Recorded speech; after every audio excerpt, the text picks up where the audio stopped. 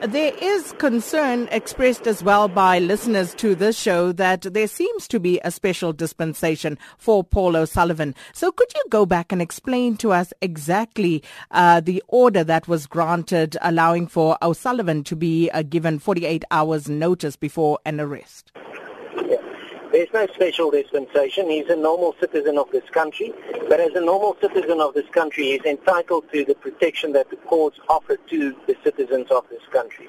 The protection that we insisted on and what we went to court for last year in November had to do with the fact that a whole range of fabricated charges are being created against Mr. O'Sullivan as a way to silence him, as a way to ensure that he do not speak up about the investigations that he's been involved in, and where he found that serious allegations of corruption should be investigated against senior police officials, against senior government officials, and the like. That is the reality. He is after he has become involved in the whistleblowing with regards to various acts of corruption. He was arrested. At one stage last year, he was removed from a plane on his way on holiday with his wife and children. That was the kind of conduct that the police has displayed all along. And for that reason, he went to the civil court last year. And an order was granted by the Deputy Judge President Ledwaba, where it was noted that the police gave an undertaking that under no circumstances Mr. O'Sullivan would merely be arrested. He would be given 48 hours notice to report at the police station, and if needs be, he will be ordered or summoned to appear in court if necessary. Despite the fact that this was agreed by the Minister of Police as recently as November last year, the police pitched up yesterday when Mr. O'Sullivan was consulting with me at my offices. They waited for him outside my offices, and as he left the premises, about 8 police vehicles with heavily armed policemen chased him. They arrested him in the streets, they humiliated him, and they made sure that they did this in contravention of an explicit order by the court. This was done in contempt.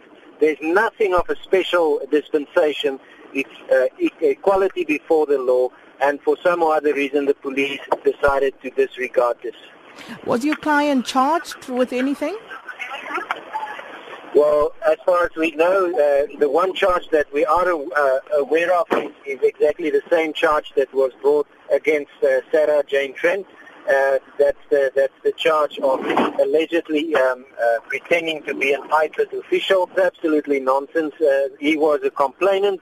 He was a complainant with IPID, and as a complainant, he was indeed assisting the investigating officer like any complainant in any criminal matter would do.